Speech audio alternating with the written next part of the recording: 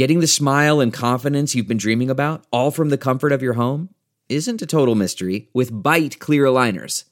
Just don't be surprised if all your friends start asking, "What's your secret?" Begin by ordering your at-home impression kit today for only $14.95. Bite clear aligners are doctor-directed and delivered to your door. Treatment costs thousands less than braces, plus they offer flexible financing, accept eligible insurance, and you can pay with your HSA FSA. Get 80% off your impression kit when you use code WONDERY at Byte.com. That's BYTE.com. Start your confidence journey today with Byte. Pregnant ladies and little kids better get the hell out of the way, because I am running. I'm like Forrest Gump, dude. I am running. So, the Titanic was the biggest ship on the ocean, but that didn't mean it was unsinkable. Okay. All right. I want you each to use ombudsman in a sentence next week. I got one for you. My name is Kevin, the official ombudsman of the Just Press Play podcast. You like apples? Welcome into another edition of the Just Press Play podcast. We have Pops, Uncle Tony, LJ. We are locked and loaded. The Super Bowl is set. What's up, guys? Let's do it. Awesome. Man, what am I going to do this weekend? There's no football this weekend for the first time in 6 months or something like that. Well, I believe there's I don't know what to do. Technically a game, right? It's the Pro Bowl? Do they do the Pro Bowl? Do we call it? Show. Is it a game? Is that a game? Is it really? Well, Jim, I think it is. I mean, well, Jim, we might need to talk about speaking of Tony's. We might need to talk about Tony Romo here in a little bit, and just announcers in general. I have something I want to talk about. We have the AFC and NFC championship games were played. The Super Bowl set just as we all expected. Yep. Joe Burrow and the Bengals are in. We all called it at the beginning. They earned their stripes, if you will. No pun intended. No. The Rams in Matt Stafford, as well as at least one person on this podcast predicted like 130 days ago. Pops told us the Rams would be in the Super Bowl, right? Didn't he predict that? That is true. That is true. He did. He did tell you. Did you say they would win? Do you remember? I said they would win, and Matt Stafford's going to win MVP in the Super Bowl. Well, he is right now, according to the first look I've seen, he is the odds-on favorite to win the Super Bowl MVP. So, I mean, Pops told you that months ago. Listen, that's all you got to do. Right now, you go put down a... Tell you. Right now, you go try to put a bet down on Matt Stafford to get plus 120. If you'd have done Super Bowl MVP for Stafford when Pops first told you, I mean, I can't tell you what the odds are. They're probably as good as the Bengals in the Super Bowl. So 16,000. Now, we may have got a few other things wrong, maybe one or two. I don't know. We don't like to live in the past when we're wrong, but when we're right, we definitely like living in the past. And since one of us was, we're all taking this W, right? Yeah, it's a JPP W, not just a Pops W. So, we got a lot to... We definitely are going to recap some of the games. We might talk some fun NFL rules, like if you were a NFL, or not just NFL, a sports czar, and you had the chance to make a rule. I have some fun rules I want to throw at you so you get your guys' opinion on. All right. And then, as first reported by Jeff Darlington, then confirmed by Schefter, then confirmed by Rappaport, then confirmed by the rest of Twitter, and now finally confirmed by Tom Brady himself, the GOAT has now retired. We don't have to spend a lot of time on this because I'm sure his name will come up a little throughout the pod just because, he's kind of synonymous with Super Bowl and playoffs. But I was interested, Pops. It's now actually done deal. He is retiring. I don't need LJ's take because it's probably just good riddance. But Pops, what do you think? Tom Brady retired officially. It's a big deal. I mean, he's the GOAT. I mean, he is the guy. I'm not too surprised. I am a little surprised because he played so well last year, but I just don't think he could have returned to the Bucs and had a season like that again. Because of salary cap things and things they've got going on. So I guess I'm not surprised. What is he, 44? 44. He's going to go live his best life now with a lot of Isn't money. Isn't it wild, Pops? After 22 years in the NFL, I think you just said 44 years old. and he's retiring, and like it's not wild at all to be like, well, I think he left a year or two on the table. Like he still had. Tony, what'd you think? I mean, I felt like as a group, we kind of thought this was probably what would happen. Mm-hmm. What'd you think either about the retirement or the fun about it got reported, and then he was like, well, I don't know. That was funny because that's pure Tom Brady. It's like Tom Brady wants to own Tom Brady, right? It's like, I don't know. Nobody said that. I don't know said that. And then the very next day, I'm retiring. I expected a little bigger announcement or something. Maybe he was going to run something on a blimp or something like that. The way he I think ESPN kind of took the wind out of his sails a little bit. I think he was a little upset, but I think when they reported that Saturday, he knew for sure he was done. Yeah. But Dr. Liff nailed it. Brady, he did it right. He goes down now. You're gonna, as much as you might have heard about. Everybody knows who Babe Ruth is, right? You may not know baseball, but you know who Babe Ruth is. True. In football now and basketball, you know who Michael Jordan is. I think now that's Tom Brady. You're gonna know. If you don't know football, you know who Tom Brady is, and so that's amazing.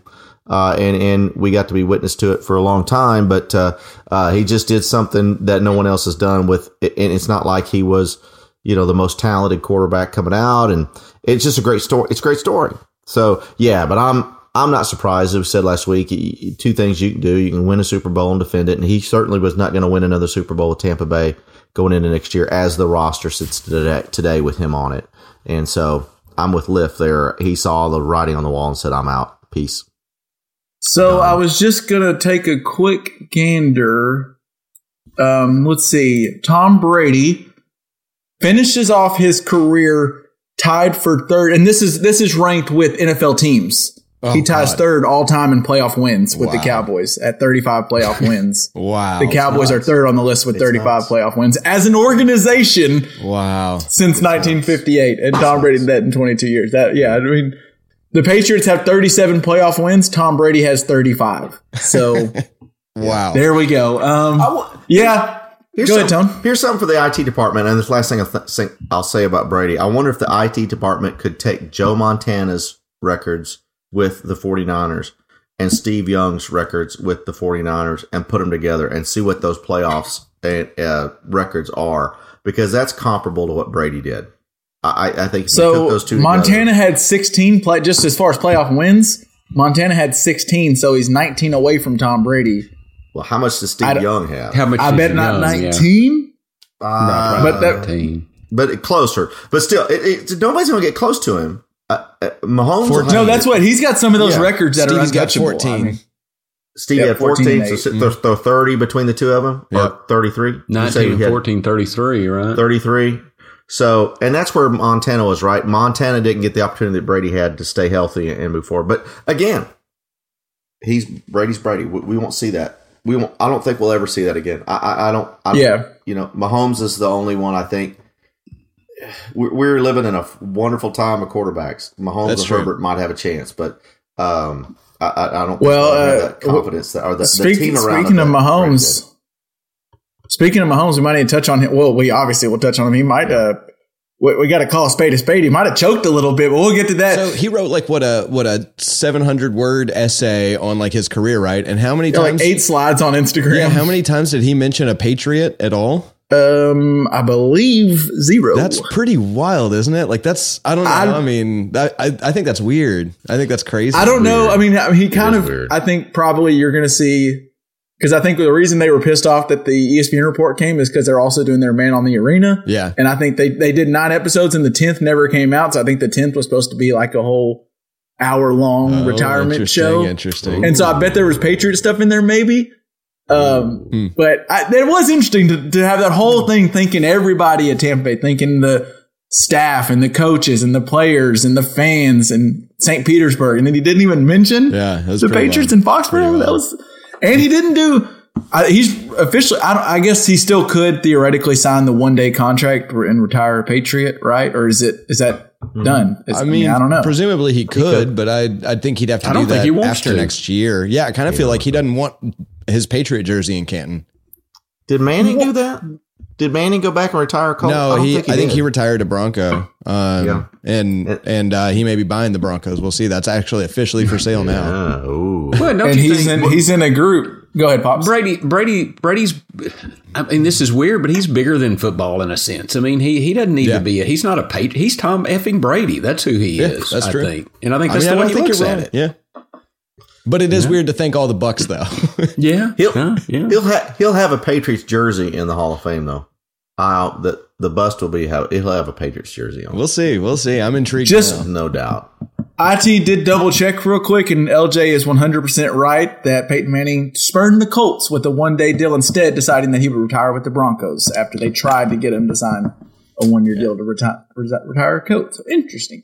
Of course, as Tom Brady is in the news for his retirement, Bill Belichick finds a way to get in the news on accidentally texting. Well, we have to also touch on the accidental text from Bill Belichick to the wrong Brian, and now the huge lawsuit going on in the NFL. We got a lot to touch on, but first, real quick, let's get a word from our sponsor.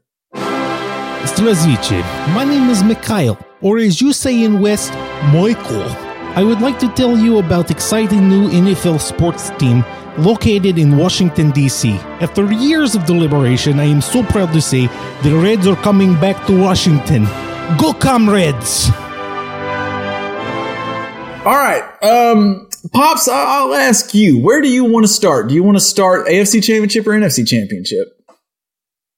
AFC Championship. All right, let's talk a little Joe Burrow and the Chiefs, Patrick Mahomes. So I asked you this question first, Pops. Did the Chiefs choke? Yeah, I think they did. I mean, credit to the Bengals. I don't want to not give credit to the Bengals, but no doubt. Chiefs choke. I watched some of the highlights just a little while ago, and I'm impressed with Joey Burr. I mean, I like that guy a lot. The moxie that he showed in that game. True. But I think that Kansas City really more lost the game than Cincinnati won it. And I'm sure the reasons will come up, but if you're not sure, I can fill you in. So I know I watched the game with Uncle Tony. We were watching it over at their house, and there was a moment right towards the end of the first half where the Chiefs decided to come back out. I didn't necessarily hate the decision of doing one more play, but the decision to throw it inbounds, and the whole time Uncle Tony's sitting there going, points? Do we not like points? 3 points? It'd be nice. It'd sure be nice. Well, and can I back you up just a little bit? They would have had a timeout there had they not called a timeout, then challenged a play. I mean, right? I forgot about that. You challenge a play, and then if you win, you don't get charged a timeout.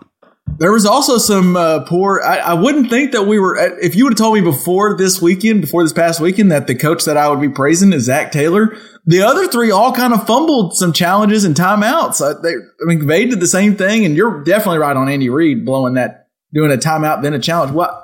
It makes no sense. Well, I wanted to ask you guys about that because I can see the thought process that you call a timeout, right, to give your people in the booth a little more time to review it and see if you want to challenge. But that is a gamble because you. But you better, if you challenge that after a timeout, you better be right. Well, if you're right, you lose the timeout. Yeah. That's what I'm saying.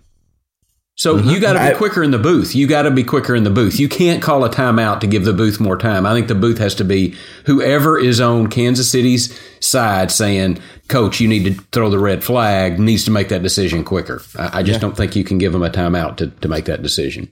How do they get to, y'all presumably know as much as I do, but do they get to see replays of the play like quickly, or are they waiting on the who, like the booth, like the coaches and stuff like that? Yeah, the coaches may not. Like Andy Reid is not. He's seen the replay when the stadium puts it up, right? So presumably, being home field, he gets it really quick because they're wanting to make sure they get to see it. But the people up in the booth are getting to see it quick. I mean, they're seeing it right afterward. But so that Andy Reid's kind of relying on someone up there going, that was a catch or that was not a catch or as a fumble, whatever. Yeah. LJ, where do you want to go? Do you want to talk about the play before half, or kind of where do you want to start with that game? Well, I mean, I will say that I think that field goal was a complete missed opportunity, and I didn't understand the choice there outside of a huge confidence in your team, which is cool, but otherwise, well, it was. I think Andy Reid was going to pull the field goal team out, and Mahomes asked, like, "Hey, let's try one more shot." So it was a okay, Mahomes, I trust you. And Mahomes and this is the probably exact sort of earned thing that trust, right? we were praising last week, right? That they were basically calling the end of the game last week on their own, and that's what we were praising about the Chiefs. But I will say I read that Andy Reid took responsibility for that play call, that bubble screen, if you will, to Tyreek Hill. Reid acted like he called that play. But he called it, that from what I've heard, and Mahomes said this, and Andy Reid might be doing, I think he did mess up a little bit, but he's not like the Bruce Arians mindset where he just calls out his team on postgame. I think he would. Yeah, both the guys we're talking about are going to take the blame. I mean, they're but Mahomes said the play was to throw it to Kelsey in the end zone, and Kelsey wasn't open. And where I think Reid screwed up, and I think what he alluded to a little bit, is one, Mahomes should have known. A completion outside of the end zone is we don't need that. We either need to throw it to the 15th row in the stands, because there's 5 seconds left, or take that first shot, if it's open. But Andy Reid, why even run above? Like, there's no reason Tyreek Hill should be there, because you're just you're dangling that in front of Mahomes a little bit, and Mahomes wants to score a touchdown. You're pulling a safety down potentially or something like that. And it did kind of work. The Bengals said they knew they liked to do that. That's why they had 2 people out there. For that. But I mean, obviously it's a different topic if Tyreek Hill gets in, but I think it was a bad call. And I know I'm typically a little more on the aggressive side, and Tony's saying kick a field goal, but I mean, it's that field goal loses him the game, right, Tony? I mean, if he kicked that, I mean, there's other things that happened, but that was a huge, and then the offense stunk from that point on, really, after dominating the first half. Yeah, that was a big deal. And so and LJ said it right. Both of those guys are going to take the blame, and that's the way that team works. We talked about their should be too. Actually. Yeah. We talked about their communication last week. How much they have internally. They know each other. Well, that's the same thing there. So I'm going to make a baseball analogy, and I've done this as a baseball coach. When you've got a pitcher on the mound and you're up, and they're just mowing people down, and you just can do no wrong, and all of a sudden you've got their number 4 hitter up, and you know it's a changeup count. It ought to be a changeup count, and you know you should throw it away from him, but they ain't touched it. I'm not worried about anything. Shit, throw the fastball. They can't touch it. Kaboom. Next thing you know, there's a 2-run dinger, and now all of a sudden things like, oh, now we're touchable. I think Kansas City. I think Mahomes had that, and great players do that, right? They get into that untouchable zone. Every quarterback does it. And all of a sudden, Mahomes is thinking, well, wherever I throw it, we're going to be successful with it. He checks one. He didn't check this twice. He checked once, twice, third time. He went to Kelsey, and I don't remember which receiver it was in the back of the end zone he checked to, and then went to Hill. On that, he should have thrown it over Tyreek's head and said, let's take the 3 points. But he was just so... You call it overconfident if you want to, that whatever I do is going to be right. Well, Cincinnati played that well. And so I think that was a problem there. And so they really needed to take that field goal. The second half was a completely different issue. Brand new. Brand new game. Yeah. Brand new game. Well, I mean, listen to this, Tony. So, and this is, I know you know this, but there's the number. So the first 3 possessions to build a 21-3 lead, the Chiefs went 11 plays, 84 yards, 6 first downs, touchdown. 7 plays, 75 yards, and then a touchdown. 8 plays, 72 yards, then a touchdown. 7 plays, 80 yards, and then that was when they didn't score at the end there. I mean, and it was a near perfect. There was like 2 incompletions by Mahomes, and one went off. I think both went off receivers' hands. One might have been thrown away, but it was perfect. And then from then on, the first 5 second half drives, Kansas City totaled 34 yards. Total 34 yards. They went, I think, 7 drives in the second half. And you were saying 7 plays, 80 yards. It was 7 drives, 80 yards. And I think 2 interceptions or something. Yeah, it was. Yeah.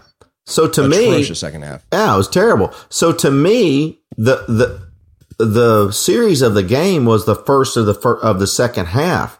For some reason, you have all this confidence in the first half, and they changed their game plan. The whole first half. First read, Tyreek Hill. Second read, Travis Kelsey. Third read, Jerick McKinnon. All of a sudden, they were getting the ball to Jerick McKinnon come hell or high water. And I don't know why they kept calling plays for him. And And Tyreek, once he cooled off, he was done. It's just like a thoroughbred. You get him hot, you run him. And then next thing you know, Hill's like, well, and he's yelling at Mecole Hardman, and they can't get things right. And now their communication is busted. They changed their game plan for some reason coming out in that second half. Like, okay, we're going to protect the lead versus let's go smash these guys in the mouth. And I don't know why they didn't do that. And to me, that first drive was what turned the game. So real quick, I want to take a step back and then go forward. But that we talk about Joe Burrow, and we're not trying to call him Tom Brady, but I mean he does have that moxie to where the team feels like they're in it, right? The team feels even down 21-3, like, we got a shot. We got that P-Ron touchdown now, 21-10 right before half. We feel like we got a shot, and then to stop them before half. All of a sudden, you go in the locker room, and the Chiefs should feel good. They're still like our one drive, we didn't score at the one. But the Bengals go in the locker room like, we're all right. Like, we played awful, and we are all right. We got number 9 at quarterback. We just got to play a little better defense. And then that's where I want to go. And I know you talked about the Chiefs play calling, and I possibly there. But I got to give some – first off, Pops, or anybody, do y'all know what the Bengals defensive coordinator's name is? Does anybody even know his name, his initials, anything? Because I didn't. Lou Anarumo is, I believe, his name. And I want to shout out to him. I think he did I don't know if this was a game plan or an adjustment at halftime. I think it was a game plan. I think they were okay going, we're going to allow some of these deep Tyreek Hill plays. We're going to see if we can stop it. We're going to allow one-on-one and let them do that. And then the second half, they blitzed 3 and dropped 8 all game, played crazy conservative. And I think what they did is they baited the Chiefs, because the Chiefs, when they kind of got things rolling here down the stretch, because they had that lull, and it was because teams were playing those deep high safeties and making Mahomes check down. He didn't want to. And then when they got better, it's when Mahomes was feeling, okay, I'll check down. I'll take these. If you give it to me, I'll just take Kelsey all day long. I'll take all these check down, Pringle, Hardman, whatever. And then he got like, oh, it's fun. We're back being the Chiefs again. We're throwing it all over the field. And then I think second half hit, and the Bengals came out different. And Mahomes had time. He was back there just patting the ball, but he wouldn't check down. He kept trying to wait till something deep happened. And I don't know for sure, but I think that might be the Bengals game plan. And if so, it like baited the Chiefs right into the Andy Reid Mahomes hole that they were in the first 6 weeks. Yeah. Pops, what do you think about some of that? Lee, I think you're right on, because I think that's like Ollie Frazier. or Ollie Foreman. I mean, they rope-a-doped him in another way. They enticed him. Because he looked broke in the second half, right? And I thought, and Tony, and you might correct me if I'm wrong, but I thought Jerick McKinnon was really running the ball hard. He was catching the ball short, making some tough runs. And then they got away from it and just started throwing I think, Kevin, you're saying, deep. And I think, gosh, how many times did I see Mahomes running around in the backfield here and there, having all this time, even getting sacked with 3 or 4 rushers because everybody was back? I thought that was ingenious by the no-name defensive coordinator for the Cincinnati I want to give a Bengals. shout out to, and I wish CBS would have done it more. I want to give a shout out to Cindy, because she was saying this while we were watching. Cindy Greer was watching and going, I wish they would show some more replays of the defense, because they must be covered up, because Mahomes back there, you just assume. I know she's probably watched a lot of Chiefs games, and you just assume when Mahomes does that kind of spin and rolls out of the pocket, somebody's Kelsey open, or Tyreek Hill, he's about to hit this 70-yard bomb, and it just wasn't there. And I don't know. I think they got into their heads, and then third quarter, I think they did come out a little conservative, Tony, and running, and they're like, all right, let's get back to passing, but they weren't ready to check down, and Mahomes got in his head, and then it was funny. The football gods have a funny way of humbling you, so 13 seconds is all it took for Mahomes to drive down there and get the field goal, right, to force overtime 2 weeks ago. Well, this past week, 13 seconds was all it took in overtime for him to throw an interception. It was a 13-second drive, 3-and-out interception, and the Bengals came back and won. Do you have anything to add to any of that, Tony, or where do you go from some of that? Yeah, it was crazy. So we didn't talk much about Cincinnati. The two things I thought, and maybe IT could tell us, the rushing yards for Joe Mixon first half versus second half. I thought it was great that Taylor never abandoned the run, and they kept feeding the ball to Mixon. He ended up with 88 yards, 21 carries for 88 yards. You'll take 4.1 or 4.2 from your running back every day. Because it gives you the ball, it gives you more time, and it gives you that play action opportunity. And then the second thing is T. Higgins. And that's the thing about the Cincinnati Bengals that a lot of people don't talk about. Everybody talks about Jamar Chase. But, man, last year as a rookie, T. Higgins was in fuego. And how tall is that guy? He looks huge. 7'2", I think. It looked like 7'2". But he was catching a lot, and he found the soft spots in that Kansas City defense. And I my apologies out there for Prestige Worldwide. I know this was a tough one for him out there, but I just the T. Higgins was he was that guy. Chase got the touchdown on a phenomenal play, but still, T. Higgins just kept catching big catch after big catch after big catch, and they just didn't have an answer for him. And I think that made the difference. Well, and I think that might have been because they lost Uzoma in the second or third drive, and you thought that's really going to hurt him. And T. Higgins stepped up and was that guy. And that might have been another game planning. They watched the Bills the last week where the Chiefs said, we're not going to let Diggs win. And so they were like, all right, cool. We'll have Jerry Rice on the other side. Yeah, we'll have Gabe Davis be Jerry Rice. And I think the Bengals are like, they're probably going to do the same thing to Jamar Chase, and we'll just take those T. Higgins 15 yards. And then another thing, I think it was another game planning thing where I just got to give more shout out to the Bengals and their coaching staff. Joe Burrow had one time in his career going back to LSU, had a 3rd and 6 where he ran for a first down. Oh, yeah. And you saw him over and over again breaking plays and either getting a first down or getting away from Chris Jones. And I think that might have been part of the game plan. We're like, Joe, you run. If you have it, run it. Don't worry. Like, go get your first downs because they're susceptible to that after watching Josh Allen do it. I mean, I know Burrow's not Josh Allen athletically, but he has enough. He has enough to get you that extra time. Look pretty good. Yeah, maybe he figured out after getting sacked 9 times the week before, if I run the other way, I might be okay. Run. Well, I think they told him the offensive line is not, it's the same 5 guys rolling out there, so they're going to struggle. 2 seconds, move forward, Joe, forward. Have that clock in your head, and if it's 2 seconds, you either need to run forward or get out of the pocket. Something don't because it ain't gonna hold up. That just reminds like last me week. of a tweet I saw this week, and I can't remember who said it, so I might look up the source or whatever. But they said that the reason that screens work so well for Cincinnati is because defensive linemen just blast by the Bengals linemen and have no idea that anything was wrong. They don't detect any difference.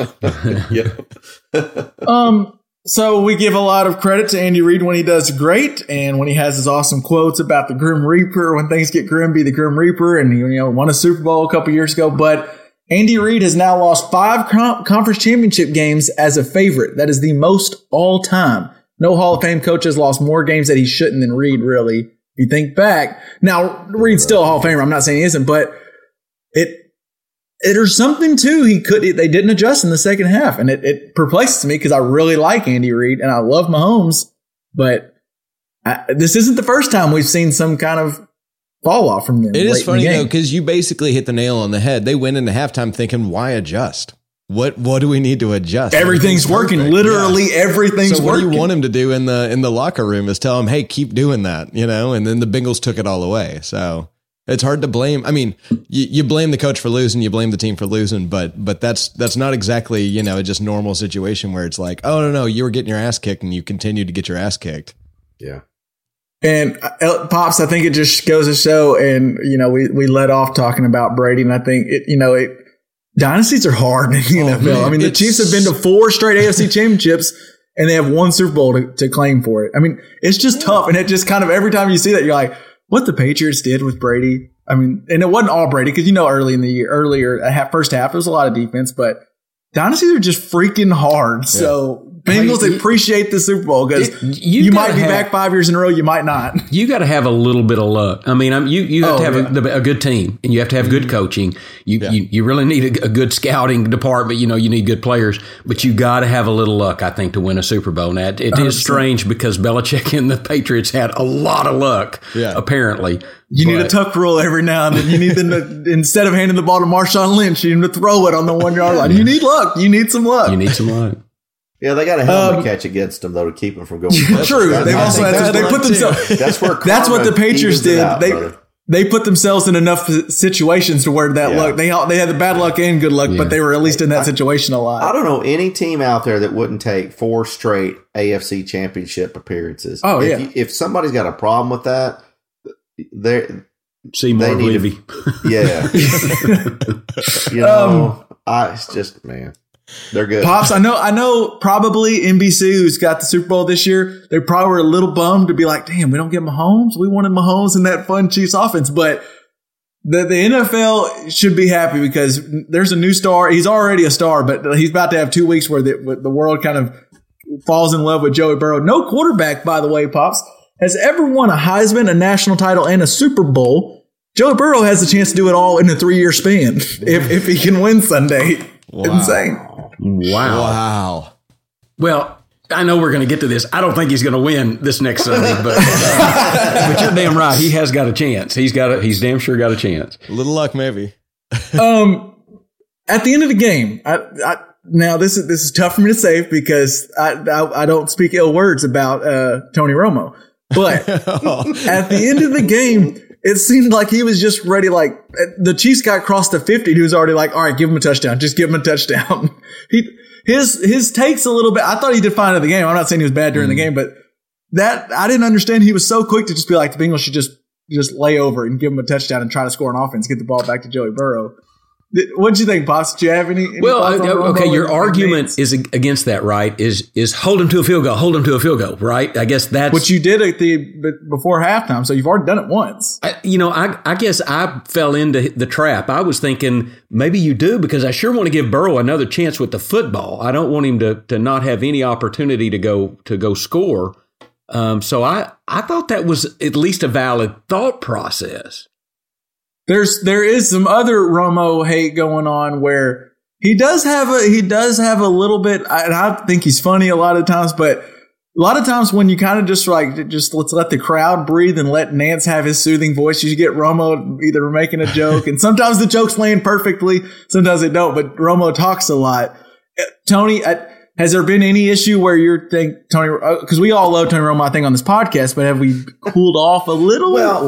Now I don't want to say that I love Tony Romo. I give Tony. I will gladly. I just want to make sure it's on the record. Yeah, I love Tony Romo. I give just Tony as a Romo, human being. I give Tony Romo and Danny White, in my opinion, share the blame for the downfall of the Dallas Cowboys when they haven't been very good. So I give Tony Romo all the credit for the reason the Cowboys haven't won in playoffs in a long time. And it's the same way he calls, right? He does great through the regular season, but put him in the damn playoffs and shit, he loses his damn mind. It's just like, okay, here you go. Great moment. Don't fumble the freaking extra point, dumbass. Well, did you catch? And guess what he does? Oh, they got to score here. They got to score. Would you shut up and just let the game come to you, Tony? Anyway. It's no different. Is Uncle for Tony me. trying to figure out what power the ombudsman has, or Well, I think Tony Romo's getting on the Tony corner, and Uncle Tony wants to make sure that he's still the top Tony. I didn't say I didn't like the guy. I just say, come on. I don't know. Man. You didn't sound like you weren't speaking glowingly about it. They should have traded him 4 years before they did. But anyway, that's another story. But yeah, so that's where I am with Tony Romo. Those are fair points. There are times Romo could let the game come to him. I will say that. He does talk a lot. That's a fair criticism. Yeah, when the game don't mean shit, he is fun to watch. And the game don't mean shit, he's fun to listen to. But other than that, I'm not really a Tony Romo fan. So just there was a moment towards, I think he'd be funny on there. There is a moment towards in overtime when the Bengals were just running it down the Chiefs' throat, and they were clearly they were setting themselves up for at least a very makeable game-winning field goal, which, I mean, you got McMoney over there as kicker, Money McPherson. So all they got to do is cross the 50, and he's gold. But Romo made a joke, and Nance didn't even catch it. Did y'all hear it? He was like, he was talking about maybe kicking the ball on third down or something. He goes, well, you might try to kick the field goal before fourth because you never know. I've seen guys fumble a snap or something. It can happen.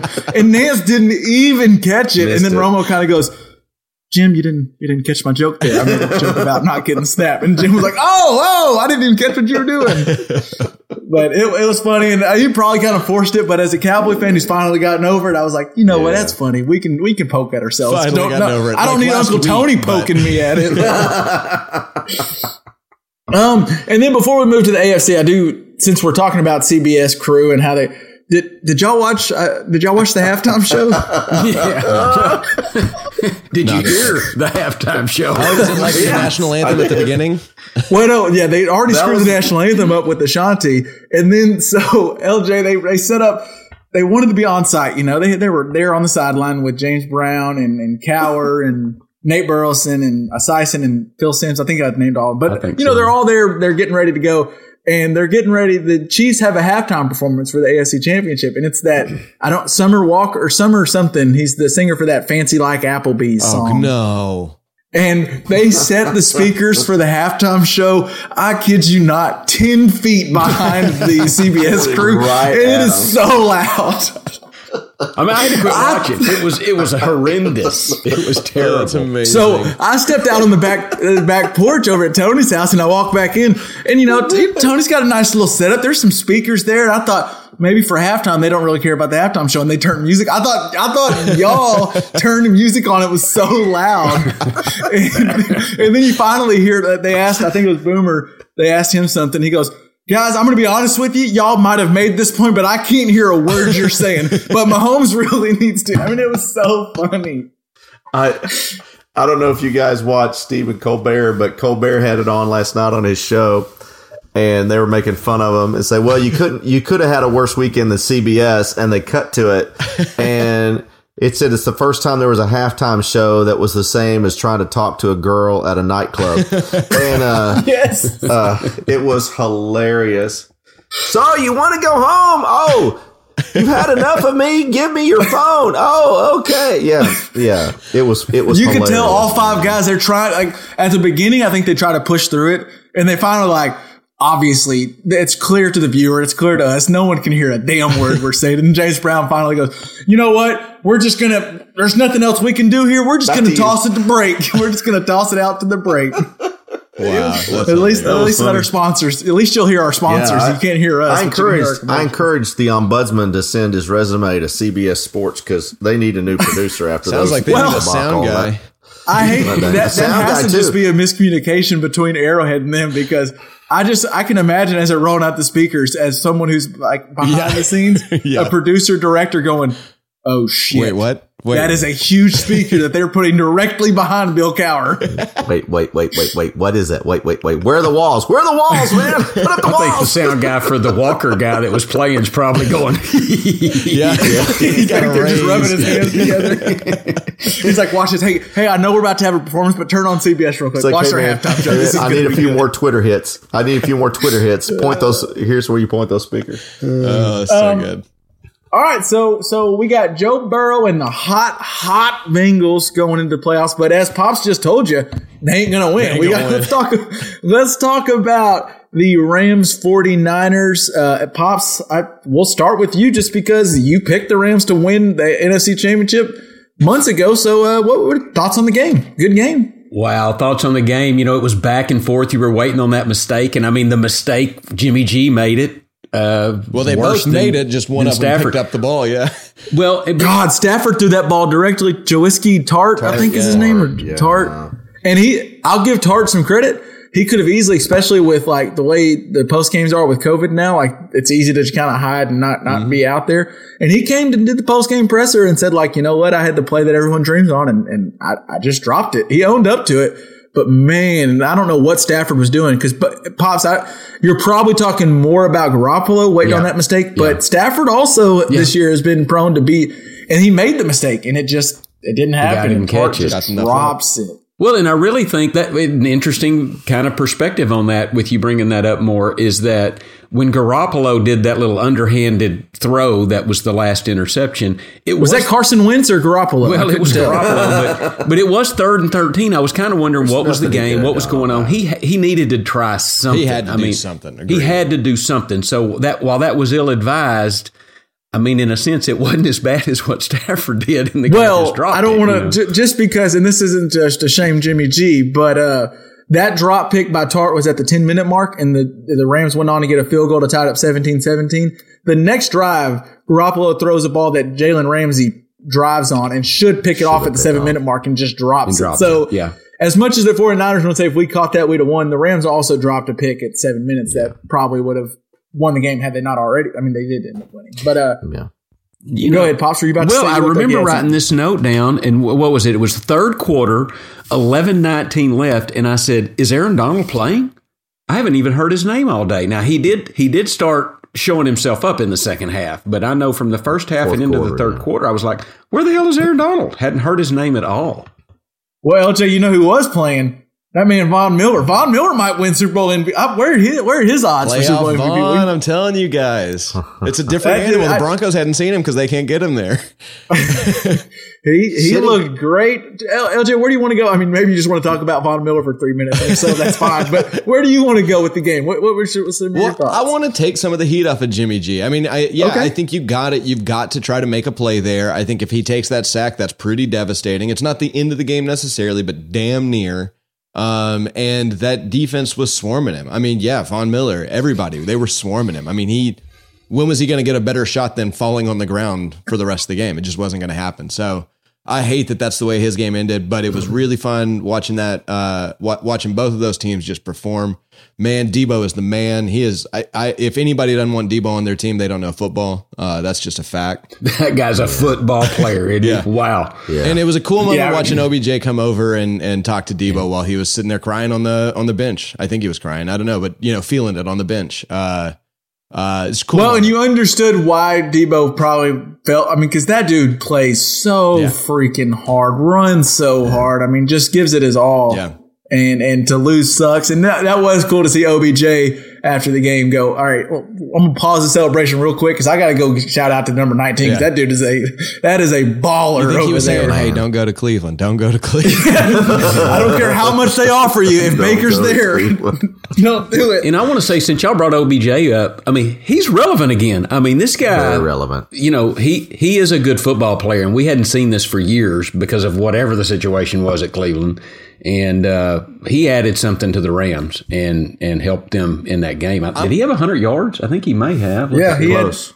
Had 9 catches or something. 9 catches, 113 yards. I got to say, though, I'm like split on OBJ right now. Like, I think like the players need to grab more power. I hate the way that the owners and the players relationship works. But the way that he left Cleveland and now it's like, look at he did it. This is perfect. He's a hero. He's a great player. He's a shining light, and I just feel like that's the wrong way to do football. To force your way off of a team to end up on the NFC champion winning team. I think it's a bad look for us to celebrate OBJ, but also, screw the owners. So I guess I don't know how mad to be. I'm very split on OBJ, to be completely honest with you.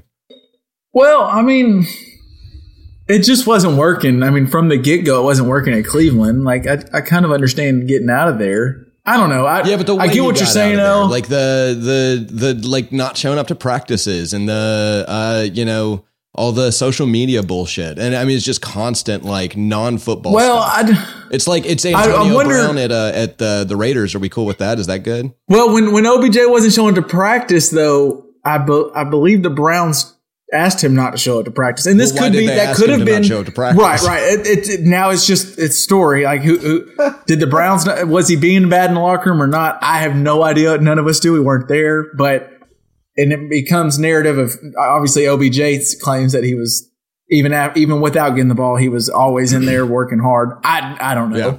Obviously, right. All I'm trying to say is the man's got skills. He's got some skills. They're once again on display. I think you're right in some of the things you're saying, LJ. But I'm just saying his skills are on display again, and he's got damn some. Right about that. Yeah, I saw something. I can't find the stat. It was ESPN had it or NFL Live, one of them on ESPN.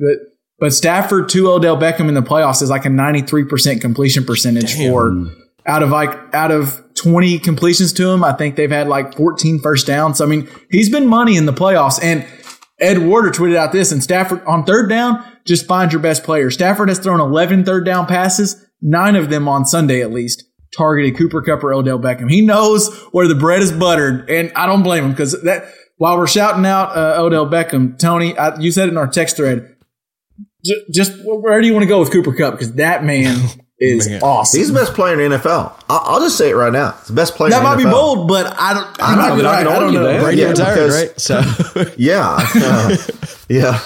from a position play, the best player in the NFL. And we talked about Aaron Donald. He's not necessarily that guy anymore, just barely, but he still has a presence. So just a couple things on this game. And first of all, I finally won a parlay with the last game of the day. It took to where it was finally just 2 games for me to get it, but I finally got some parlays on the last game of the day. But so Odell first. I want to talk about Odell Beckham, Cooper Kupp, and then the Rams defense. So Odell Beckham, I think, has finally gotten his role to where he is the number 2 in the offense.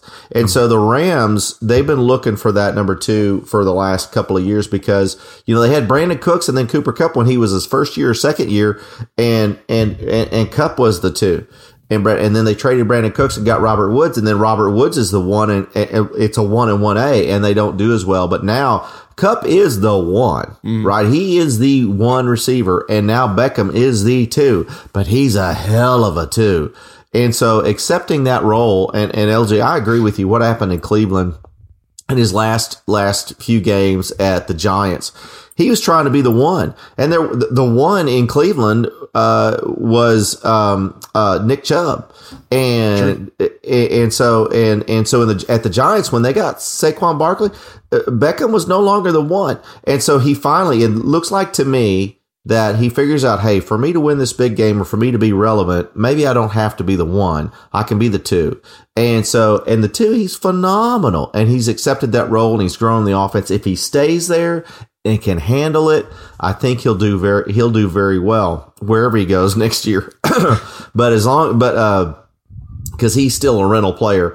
But so Odell Beckham is probably the best number 2 receiver in the league. And we just talked about T. Higgins. I think Odell Beckham is probably that guy right now.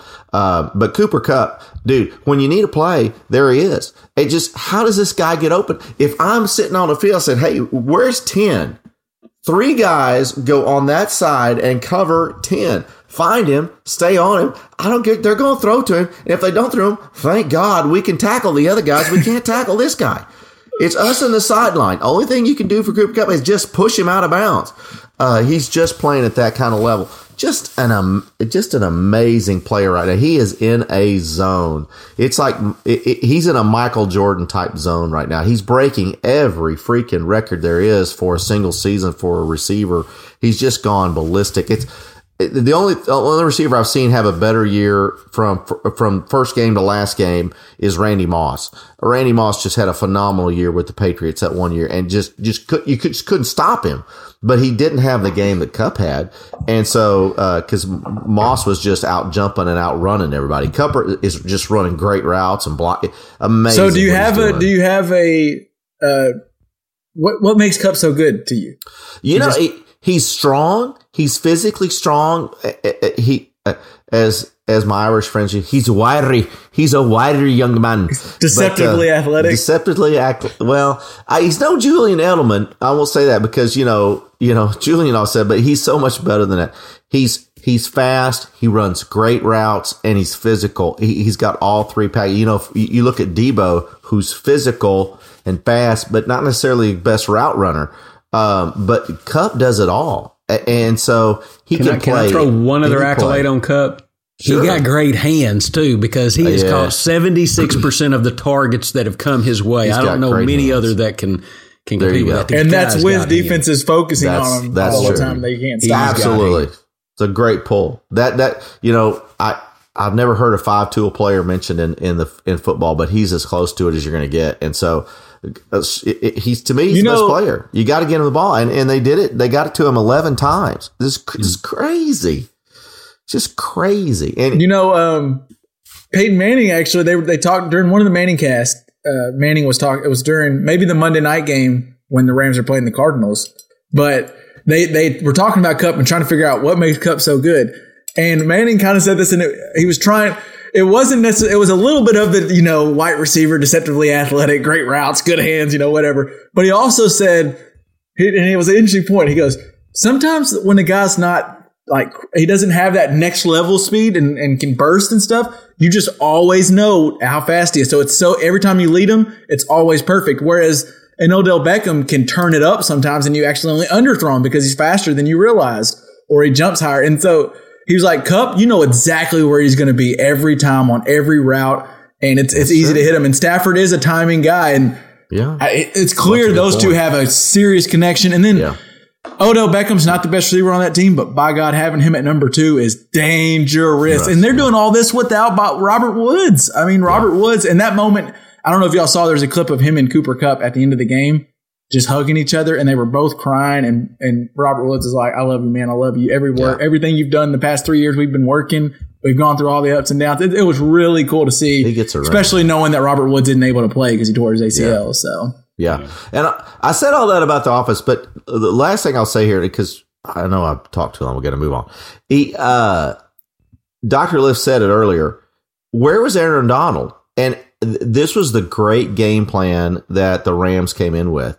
Aaron Donald, instead of being an up the field player for the 3 quarters, was a run stuffer. He stayed on the line of scrimmage and he was taken on double teams.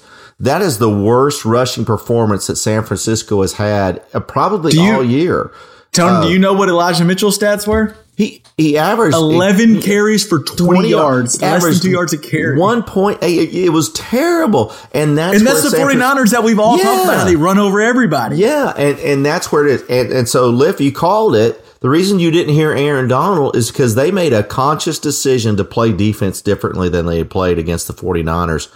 Obviously, for 7 different times because they were 6-0 against him coming into this game. And he sat on the line of scrimmage and played like a nose tackle. And he took on blockers and they stuffed the line of scrimmage and their linebackers made plays. What a great decision. We were talking about the Cincinnati defensive coordinator. Who's it? At LA? Raheem Morris. Raheem Morris, yeah, former head coach. He might get some buzz. We'll talk about black coaches and black coordinators probably in a little bit, but he's one. He coached his ass off. He coached his ass off. He's been a head coach before and probably needs another shot. He may have been the guy before Bruce Arians at Tampa Bay. I could be wrong. Yeah, that's correct. Yes. Okay. He's got it. He's got a shot, but what a great game plan. And they really shut that run game down for the 49ers. And to me, that was the difference in the ball game. Pops, if I'd have told you Jimmy Garoppolo went 16 to 30, 230 yards, 2 touchdowns, and a pick, you probably assumed the 49ers win that game, right? If I'd have told you that last week. Yeah. I mean, yeah. I would have thought, yeah. Well, you would think, but they only had 50 yards rushing overall. Right. And I think that's where I think the Rams said, we'll let Garoppolo, he's going to get some yards. And I think that's where Tony's going. They're saying, we'll let Garoppolo, he's going to have a decent game. He's going to play good. But we're not losing to Elijah Mitchell and Deebo Samuel. And Garoppolo's going to make those mistakes when it matters, at least 1 or 2. And that's all we need. And it worked out. Now, we've been praising a lot of coaches here. Time for me to – I got to shit on Kyle Shanahan a little bit here. I think he's awesome. He's a really good offensive mind. I think he's a great coach. He is a big reason why the 49ers, I think they were 3-5 at one point, and they turned it around. And we're a couple plays away from being at the Super Bowl again this year for the second time in 3 years. But he has a serious 4th quarter issue going on. Dating back to, we all know the offensive coordinator was on the Falcons, the 28-3. Patriots come back and win. And then in the Super Bowl against the Chiefs, they were up 21-10, and they ended up losing that game. And then we saw this week they were up by 10 points, I think, and then they end up losing by 3. Just in those 3 games, those are the last 3 playoff losses that Shanahan's been a part of. They've been outscored 61-0 in 4th quarter and overtimes. Wow. That's not just a 1 game thing. That's starting to be a trend. And I don't know. I think he's a great coach. I would love him. I'll trade Big Doofus for him right now. But there is an issue with him in the 4th quarter. LJ, is there anything that we can glean from it, or just he's got to figure some demons out? I don't even know how to take that. I don't even know what to make of that, honestly. And then I didn't like his decision 4th, in which I guess maybe I'm about to be I'm about to step on my own thing, because I thought he should have went for it. 4th and 2 from like the 45. He decided to punt. I kind of thought he should have went for it because they're a power team. But Tony, we just sat there and talked about how they've been shutting the run down all game, so maybe not. I don't know. Yeah. I just didn't like – I looked this up. Deebo Samuels did not touch the ball from the 12-minute mark of the fourth quarter, he never touched the ball again. And we just talked about how the Rams, Stafford's like, I'm going to get the ball to Kupp and OBJ over and over and over and over and over again. And the 49ers didn't get the ball to Debo. That's your guy. I mean, did y'all feel like I did? If Debo got the ball, I just didn't. One man for sure is not tackling him, and maybe three aren't. I mean, Debo was amazing when he gets the ball. I'd have fed him. I'd have fed him. Yeah. It was perplexing to me. I just don't. And then even on that last drive where Garoppolo, I'm not blaming Garoppolo for that pick because it was 3rd and 13. I mean, you got to make something. He had Aaron Donald. He had the best defensive player in football on him, like literally grabbing him. But they didn't have to just air it out. They could have stuck to their guns and thrown a screen to Debo, like you were saying, Pops. I mean, he was busting 8+ every time he touched it on those screens. Why not try one? I don't know. I just didn't. Shanahan has some issues. I think they need to figure out. Yeah. Hey, I got a question for Dr. Liff because I don't think the Lutheringer brothers are going to know the answer to this. All right, so worst drop in the playoffs. Jackie Smith. Jackie Smith or Tart? Still Jackie Smith, Jackie right? Smith sure came to mind. Still Jackie Smith. I don't even know what we're referencing. That's what I thought. Okay, for those listeners out there, for the older Swedes that are out there listening, yeah, you'll know that Roger Staubach to Jackie Smith dropped that in the back of the end zone. Yeah, you'll know it. That's still they're the sitting worst there drop, nodding their head right now, aren't they, Tone? They're just going, yep. Tart had that thing right there, and he dropped it. So I don't know if Jackie Smith's still alive or not, but if he is, he needs to call Tart and say, "Hey, buddy, it's okay. You don't have the worst." Whew. We need to talk some Super Bowls. So, and we're not going to go crazy on this because we got 10+ days before we get to the Super Bowl, and we'll talk about it more next week. But just real quick, Pops, I think we already got you. What's the line? I know we got to pick against the line. The line is Rams minus 4.5. It is dropping. That's where we're sitting. Getting bigger. It started. What did it start at? 3.5. Started at 4. Okay, so 4.5 now. It's moving towards Rams. Pops, I know you said Rams going to win. Would you take that line right now? Yes, I'm going to take that line. Now, here's the thing. Cincinnati believes they can win. They have so much confidence. And Tony, I got to give credit where it's due. Tony called this. Yeah. They're too dumb to realize they shouldn't win, I think. You know what? They're too young and naive. So they can. And I like Joey Burrow. But look at the rosters up and down. Look at the defense. Who's got the better defense? Who's got the better receivers? There may be some argument there. I would still say the better quarterback, at least the more experienced quarterback. Better running back. Bengals have that. Maybe the better running back. But the Rams have a better roster. I believe. Who's got the better quarterback? I mean, I think the Rams do. Probably for experience is the only reason I would say that, because I do think Joey Burrow is going to be a guy to be reckoned with. But I would give the edge to Stafford because of his longevity. LJ, where do you sit? So last week I said that I was tired of picking against Burrow and Mahomes and losing, and then one of y'all said, "Well, you'll get it right this week because they're playing each other," and I still found a way to get it wrong. So, so you know what? I'm just going to ride it out. I just think that there's no way that defensive or that offensive line can stop anybody on that Rams defense. I think Burrow is going to be on his back a lot.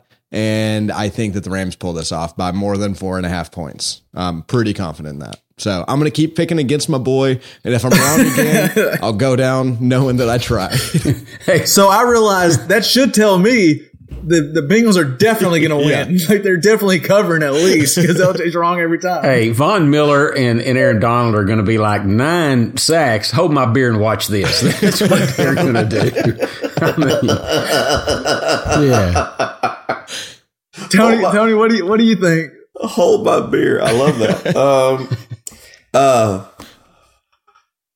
So my quandary here is all year long, looking at things, the AFC has been beating the NFC consistently.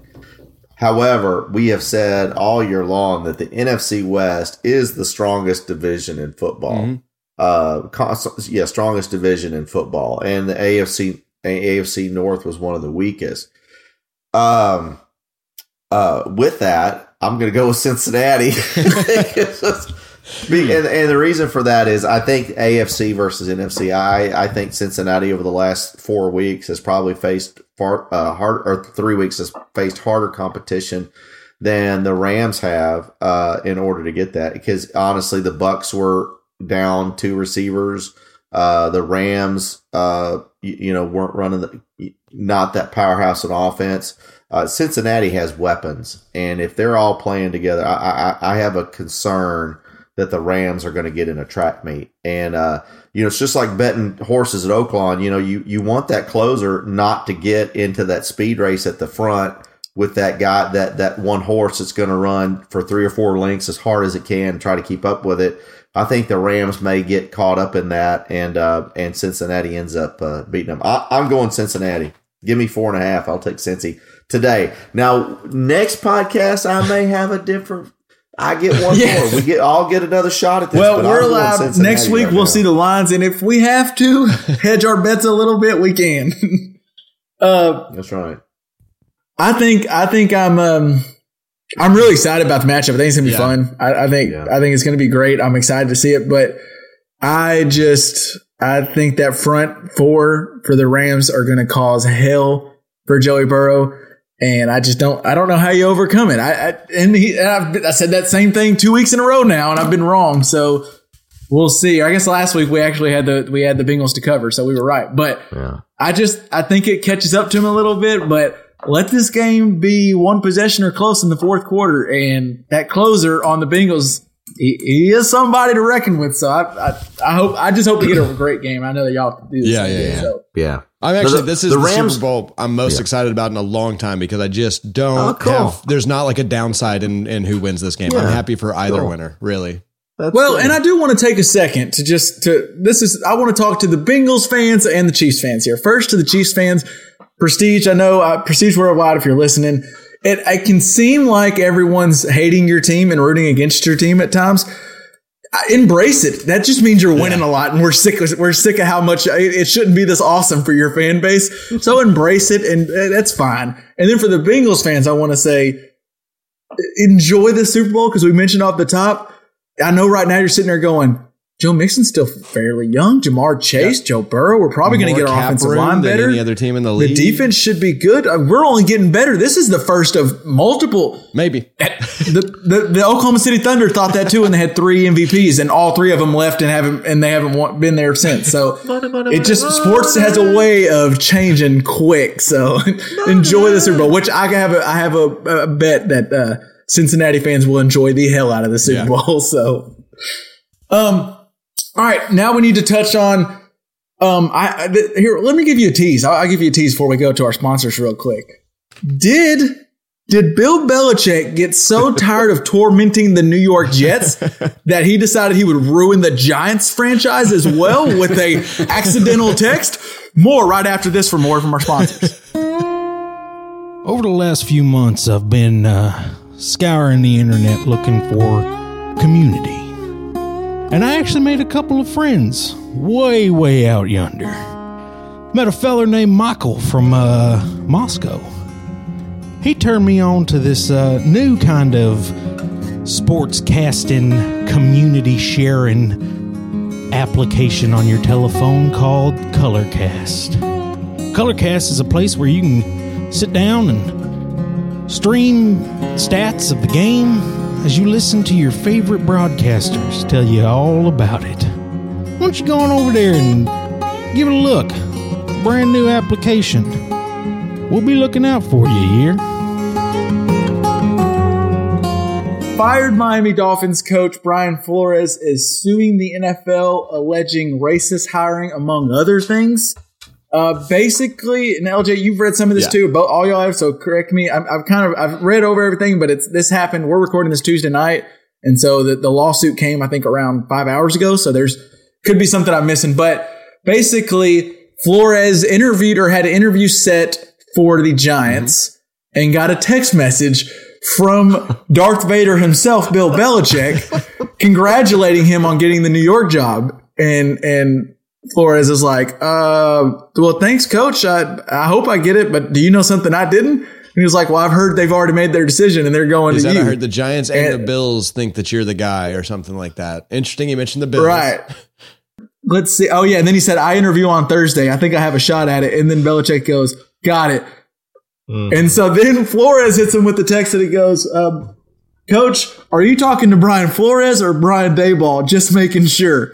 And we put the E on this podcast, so I can read you a Belichick's response. He said, sorry, I fucked this up. I double checked and I misread the text. I think they're naming Daboll. I'm sorry about that, BB. So he told it. So basically what Flores is saying, the Giants already knew they were hiring Daboll before they interviewed Flores, which they have to interview a coach of minority for the Rooney Rule, which there's an argument that the fact that you even have to have a role in to interview a minority is already a problem.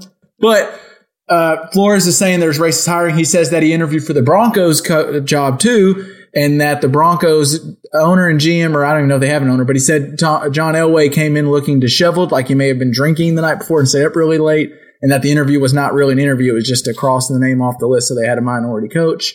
LJ, does some of that line up with what you've seen? I know he's also upset with the Dolphins for some other things, but yeah, that all totally lines up with what I've seen. I will say, and not really in defense of LJ or of Elway, not really in defense of Elway, but apparently that's just how he looks all the time. But that does sound true. That does sound like what has been put out there by Flores, and I do think that part of the problem is that they knew they wanted Vic Fangio pretty darn early in the process, and I don't know. It's pretty terrible that we have these sham interviews for black coaches. That's a pretty terrible way to run any business, honestly. Pops, I want to know where you think on this. And the part that really steps out to me is there's a part in the article or in the lawsuit, the statement, I guess, where Flores says something I'm paraphrasing here, but something along the lines of, I understand this could mean that I think he says, like, I think I'm a great coach. I love coaching. It's my passion. And I understand by filing this lawsuit, I'm sacrificing my chance at maybe getting a future job. But this is more important of getting the black coaches more opportunities that they deserve. So the fact that he's willing to knowingly say something that, because when I first read it, I was like, does he want a job? Because you're going after a lot of NFL owners, and that's a circle that they don't usually, once you burn them, they kind of stand together. So what's your thoughts on some of this, Pops? If the first thing came to mind is he's Kaepernicking. I'm afraid that he's going to get put in that category. I mean, Kaepernick was certainly a talented guy, and because of a stand that bothered a lot of owners, he hadn't had another opportunity, and I'm afraid that could happen with Flores. And the only these are just initial thoughts. The other initial thought that came to me is I guess the Rooney Rule. It certainly is good intentions. I don't think it's working like Mr. Rooney wanted it to work. But I would say and I've said this before, if I owned an NFL football team and I wanted a certain coach, I truly believe color would not come into my equation. But if I wanted a certain coach, I'm hiring the coach I want to hire, whether he's black, white, or Puerto Rican. It doesn't matter. And I'm going to hire the coach I want to hire, regardless of his color.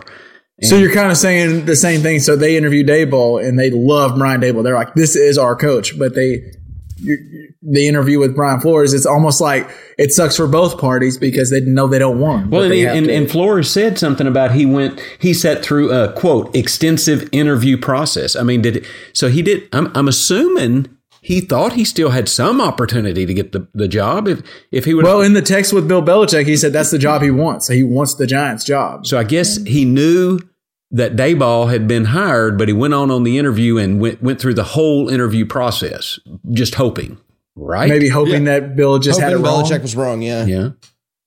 I don't know. It's a tough call. I'm worried about what that means for Flores' future, but I mean, somebody probably needs to bring attention to this matter. Coach we all like, we all think deserves a job. I think what it could mean, Pops, is maybe that Belichick. It wouldn't shock me if Belichick goes, I'll bring you back as DC, and you're kind of because Belichick's a little. I know where he's going. What do you mean? Where is he going? Well, he's going to end up. So there's a head coach at a football team with an owner that hates the NFL, that has been screwed by the NFL quite a bit.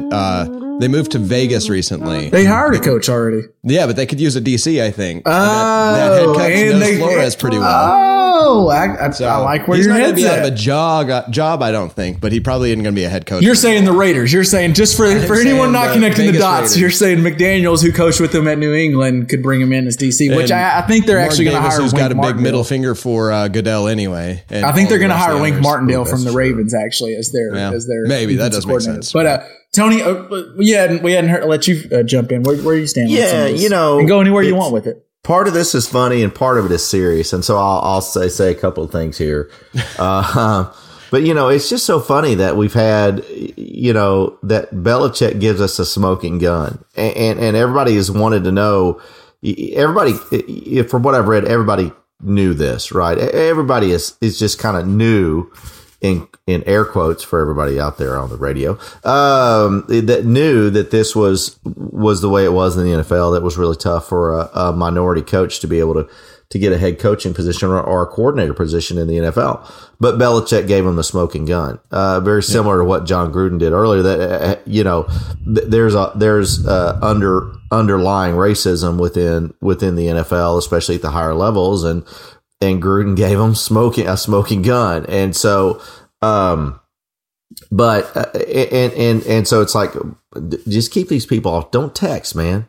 I've been telling my kids that their whole life. Don't text, man. You just don't do it. There's nothing good that happens after midnight. Don't do it. Don't leave a paper trail of your mistakes. Yeah. And so here's Belichick and Gruden, you know, doing this. So it's kind of funny that, but here's the serious part is that, you know, it's a shame. And, you know, props to Flores. To me, this is not a Kaepernick issue, and because with Colin Kaepernick, and we get this thing, and I'll argue this with anybody because I have. Kaepernick's not in the NFL because his arm's shot. He was never an accurate quarterback.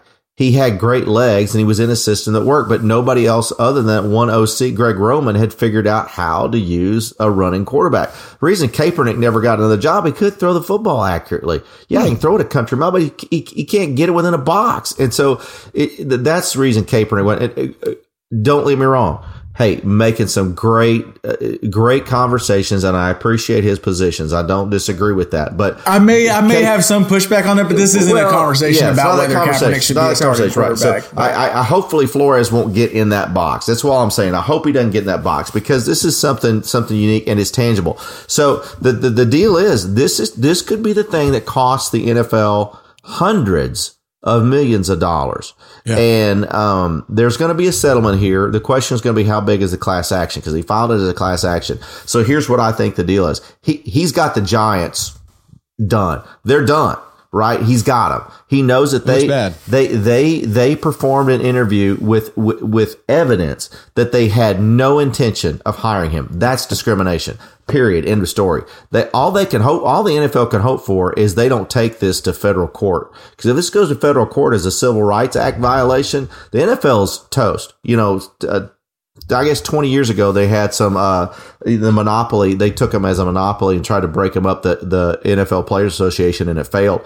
Dude, this is going to be bad. It'll be really bad for the NFL if this gets to the federal level. So I suspect you'll see a settlement for it. You'll see a settlement for it pretty quickly, meaning within 2 years.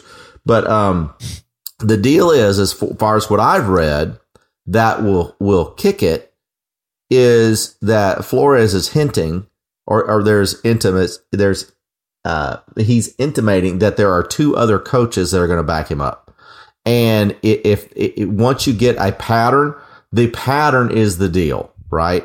Yeah. And so if they've got evidence, and these two coaches have receipts, meaning that they have evidence, more text messages we're talking about, right? They have evidence that these interviews were a sham.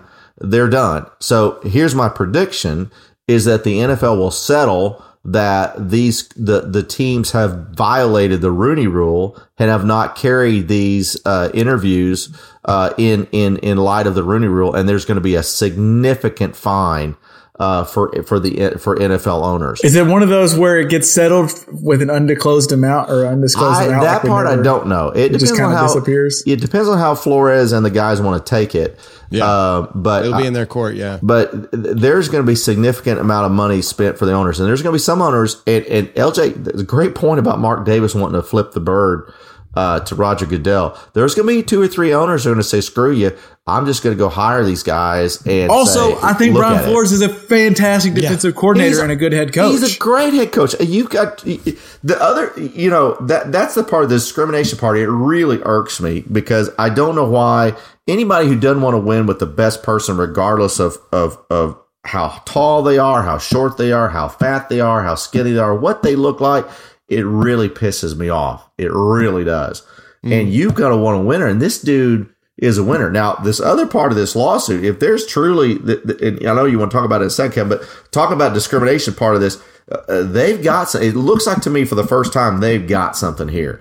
And if they take this to the wall, the NFL could be in some serious trouble. I'm glad you brought up that one point because I know LJ was kind of, maybe he's just serious, but maybe joking a little about Mark Davis flipping the bird. But the reason it makes sense to me, El, is because not only does it flip the bird to the NFL, but, and I think you were meaning this, and I just want to make sure it came across clear to everyone else. It will also give you maybe the best defensive coordinator or one of. Like, it's a great hire, and it flips the bird to the NFL. It's not just hiring him to flip the bird. It's like, and we get a good defensive coordinator. According to the lawsuit, it also says that Brian Flores, the Miami Dolphins owner Stephen Ross, told Flores he would pay him $100,000 for every loss during the coach's first season because he wanted the club to, quote, tank so he could get the draft's top pick. The lawsuit also alleges that Ross then pressured Flores to recruit a prominent quarterback in violation of the league's tampering rules. When Flores refused, he was cast as the, quote, angry black man who is difficult to work with and was derailed until he was eventually fired. That is interesting. Tanking has been around and it's done that, but if he's got, I don't know. I just think we'll see where it goes. I just don't think Flores brings this up unless he really thinks he's got something, because it's career suicide if you don't have anything. If you're just he said, she said, you're just asking yourself to get blackballed, I think. So we'll see what happens with it. I'm rooting for Flores before this because I just thought he was a good coach. I just thought I was like, maybe the Cowboys can mess around and get him one day. No, so we'll see where that goes. I mean, does anybody else have any thoughts on that, or we move on? Or the tanking thing doesn't surprise me in any way whatsoever. No, I'm not surprised by that at all. The tampering, I guess, not really that surprising either, because the rules are not supposed to impair the owners from getting what they want, and so it totally doesn't surprise me that he would ask them to do that. That's totally for Tom Brady, right? He wanted him to try to push for Tom Brady. I think it was. I think it was. Sure. Yeah, to push for Brady. They wanted Herbert in the draft. Right. Flores wanted them, but I think it sounded like Ross. I'm sorry. Yeah, Ross was wanting him to go get a big name quarterback to recruit him, and so it was either probably Deshaun Watson or Brady or maybe Rodgers, I guess, or something. Right. But there is a connection between Flores and Brady, so that would kind of make sense. I'm sorry. This is the thing though, that the tanking thing. It's been rumored and stuff about that, but we saw Jacksonville win a game that caught, and also, as far as tanking and tampering goes, I watch a lot of NBA. I'm a big NBA fan. Yeah. Tanking and tampering happens in sports. Like, let's not be. Yeah. You try to stop it, but it happens. There's a reason why on July 1st, when free agency opens up on midnight, all these guys like Wojnarowski has everybody's already signing. It's because they've already discussed it. It's not like they really came to an agreement within 20 minutes. Well, I think maybe what Tony's kind of saying is that that the tanking absolutely, like, the owners want to push this. Of course they do. Why wouldn't they? But it doesn't seem like, you mentioned Jacksonville, like players or coaches ever want to lose, and if they do want to lose, they're bad players or coaches. Yeah. You wouldn't have hired them in the first place. Yeah. So here's the angle that you'll hear about in the next few days is that the NFL has aligned themselves with gambling operations. Yep. And Caesars is paying a lot of money. BetMGM is paying a lot of money. They're allowing these things. 20 years ago, you would have never seen a gambling DraftKings all over NFL stadiums. You'd have never seen that going on. They're aligning it with it, and their sport is clean. It's got to be clean. If this tanking thing goes down again, if it gets outside of this circle, and they figure out that you've got tanking and there's collusion, we're talking federal stuff here, right? We're talking about that there's collusion. Tim Donaghy stuff. It's bad. It's really bad. And so to me, from an NFL standpoint, the discrimination thing you can come back from. If they really if they have evidence of tanking, then there's a problem. They're going to have it's going to be a bad issue, and they're going to be some people come down on them. The public image of that too, like you're saying, this is the year, this season we got told that delay of game is a subjective call. It's interesting that statement gets made the same year that we bring in all of these gambling sites and stuff like that to advertise on the NFL. Like it's gotten pretty wild how the NFL and gambling, it feels very weird. And so, yeah, if we start talking about official receipts of tanking, boy, you're dead on. That is that's the end of a league potentially. That's the USFL rises again. That's right. Well, go buy stock, gentlemen. I'm all in Jeff Fisher. All right. So now we're about to just fix sports. All right. So what we're going to do now is, as you know, if you've listened to the Just Press Play podcast, we love to throw in some add rules that would make the league better and come up with, you might think they're dumb rules. It's actually genius rules. Like LJ, right? How do we decide that we would solve overtime? Flip a coin. The loser of the coin flip has to fight a bear. If they win, they win. And if they lose, they lose. Right. Done. Deal. How do you argue that? You can't. All right. So the other, not a couple weeks ago, that when we made that roll up, it got me thinking. Mina Kimes, at Mina Kimes on Twitter, she works for ESPN. She tweeted out something like, give me your wildest sports rules that you actually think could make sense and would help the league. And so I kind of, some of these, there's a few on my own, but most of them I found in the thread, and I'm going to say the Twitter name I saw said it. But I want to get y'all's reaction. So, Pops, I'll start with you. Here's one from at DN Peeps. Punts should be like timeouts. You only get a set amount each game. So you get 4 punts a game, and you have to decide when you would like to punt. So if you punt a lot in the first half, you might be up by 17, Kyle Shanahan, but now you have to go for it at your own 20 and screw yourself over. What do you say, Pops?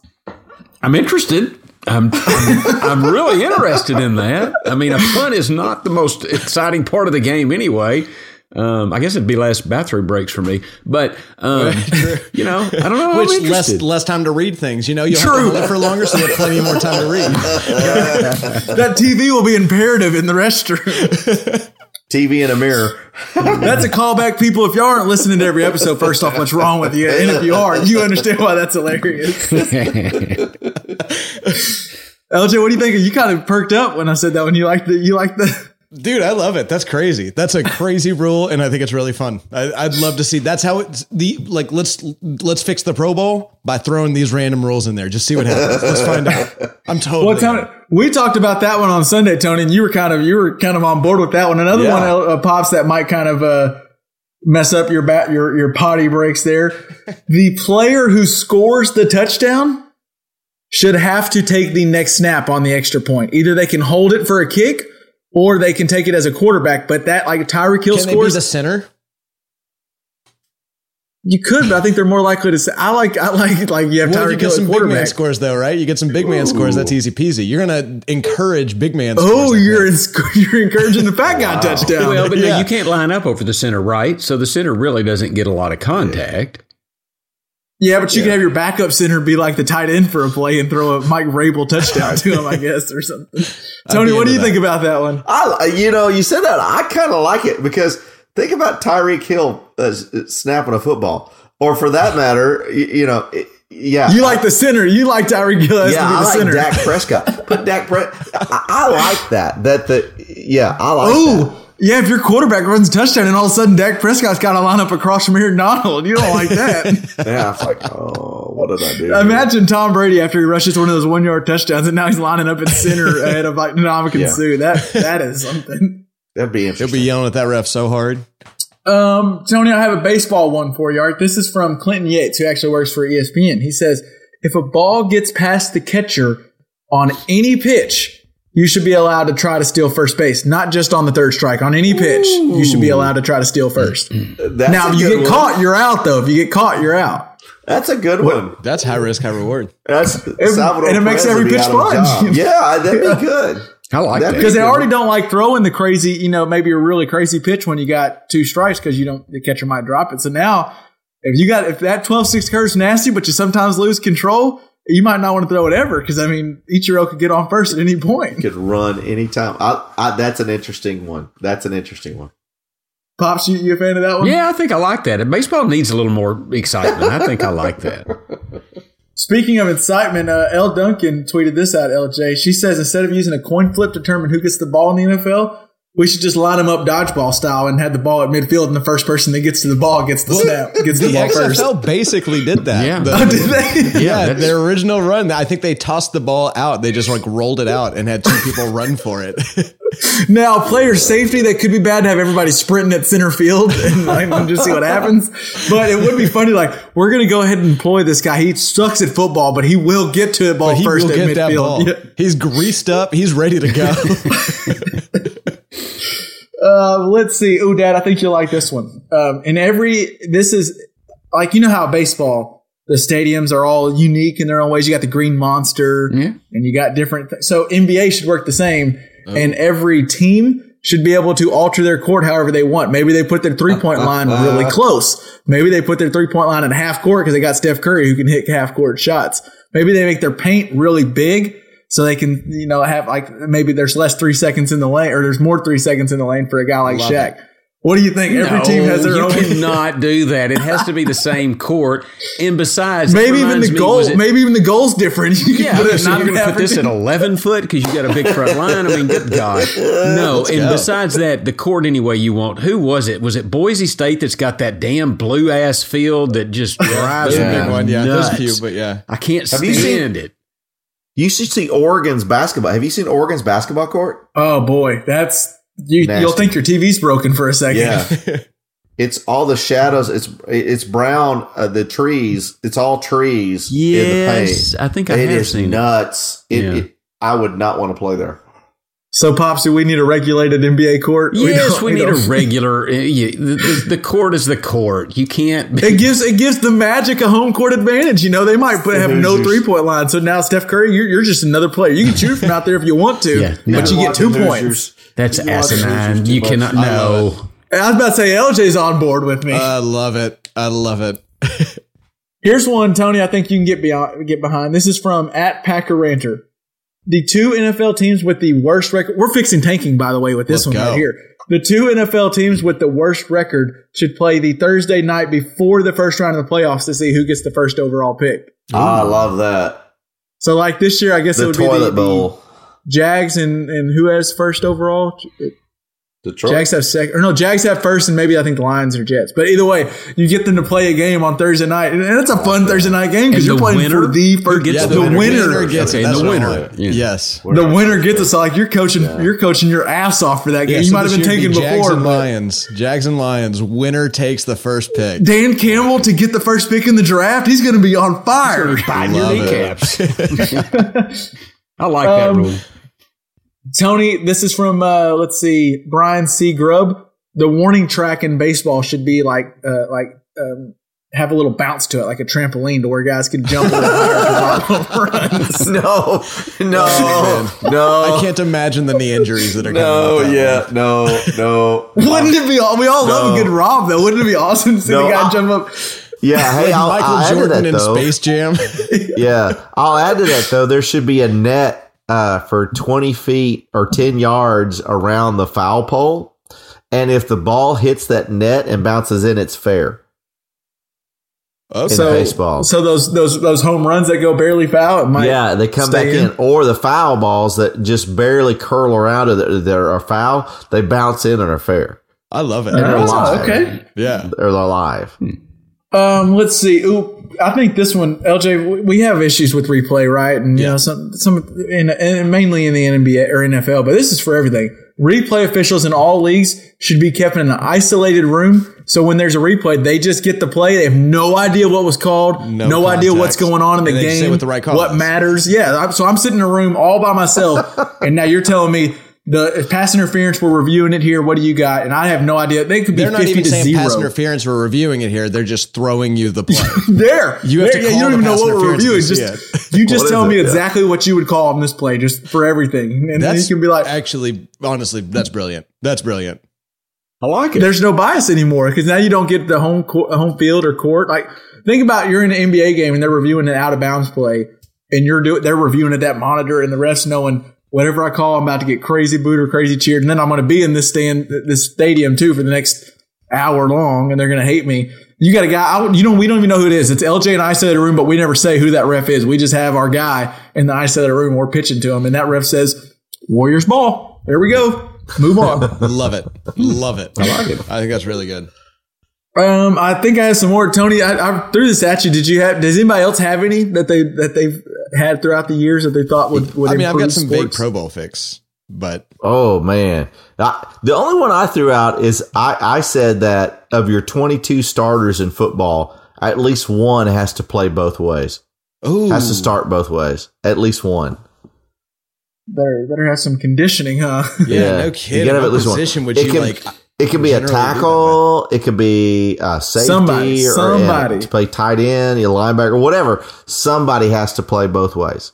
Of the 22, they have to start both ways. Like a majority of plays, because a lot of defenders don't get out there for all snaps, right? Right. They got to play. Unless hurt, unless hurt, they have to play 50% of the game both ways. Love it. That's wild. Pops. So you don't want NBA teams to screw up their court and have different courts. We need a regulated court. Yes. Okay. All right. Whatever. The no fun league over here that Pops is the commissioner of. How about this? So we have a regulated court. Fine. But in the last 2 minutes, this is from, at C Guami on Twitter. In the last 2 minutes of NBA games, the half court line should become a 5-point line. Oh, yo. Not the whole game, but just the last 2 minutes. So, like, even when they're down 10, you still got down 8 with the 2 minutes left. You got a serious shot. Doesn't that affect fouls? Yeah, 5 free throws. If you get fouled, you better not foul somebody behind the half court. Yeah, you get 5 free throws. I'm starting to not like it, actually. I think that's a little too overpowered. Maybe 4. Maybe 4. Oh, shooting from half court, though. I know, but if you get fouled, you get fouled when you inbound a lot. Like, that's a thing that happens all the time. We already have a thing. You wouldn't much if you get no, but you have to get fouled in the fouled when you're shooting. It's in the act of shooting though, LJ. So like, if you do an intentional foul bonus, or reaching, bonus is always 2. Yeah, okay. Never mind. Yeah, but it's still that's 2. Yeah. Okay. Yeah. Let's go. All right. That was easy. You're already convinced it only took like 60 seconds. Yeah. Not the NBA active shooting, because the NBA active shooting, you could be coming out of the bathroom, getting ready to catch the ball, and they call it a shooting foul. This guy it was just a take. It was just a hot take. It wasn't necessarily a rule. And I'm guessing he's not a Packers fan here. At Like Mike today says, without 2 Hall of Famers back to back, the Packers are basically the Lions. Just so that's the rule change. that was just he just wanted to make sure that was said. I would imagine Like Mike today tweets that replies to everybody with that just to make sure. Hey, by the way, Green Bay. Although that could be a good rule change, that if you lose a home game to a divisional opponent, you have to wear their helmet the next game. That's funny. So if the Packers lost at home to the Lions, they got to wear Lions helmets the next game. That would be I think all the leagues need to just have a more open mind about, some rule changes. LJ, how are we fixing the Pro Bowl? The Pro Bowl is this Sunday. Are you fixing it for us? No, of course I'm not. So the way you fix the Pro Bowl is you make it a Pro Bowl weekend with like the dodgeball and stuff that they've got. That's all well and good. Make dodgeball last longer. But here's how you really fix dodgeball. You invite 5 players from every team. The team gets to pick them, and it's a dodgeball tournament. And it's 30 teams, except for the 2 that are playing in the Super Bowl. They're not entered. And I don't know what you give them. Maybe you give them something like, a extra compensatory pick or something.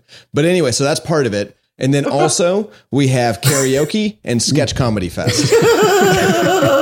I would buy a ticket to the Pro Bowl. Yeah, right? No kidding. Easily, peasily. Sketch comedy. Now, No, and that's good for everybody because you have some cornerbacks, right, with like all this charisma or whatever, and they never get these ads because they're just cornerbacks. And, now Justin Tucker's an opera singer, isn't he? I mean, doesn't he do some... Sure.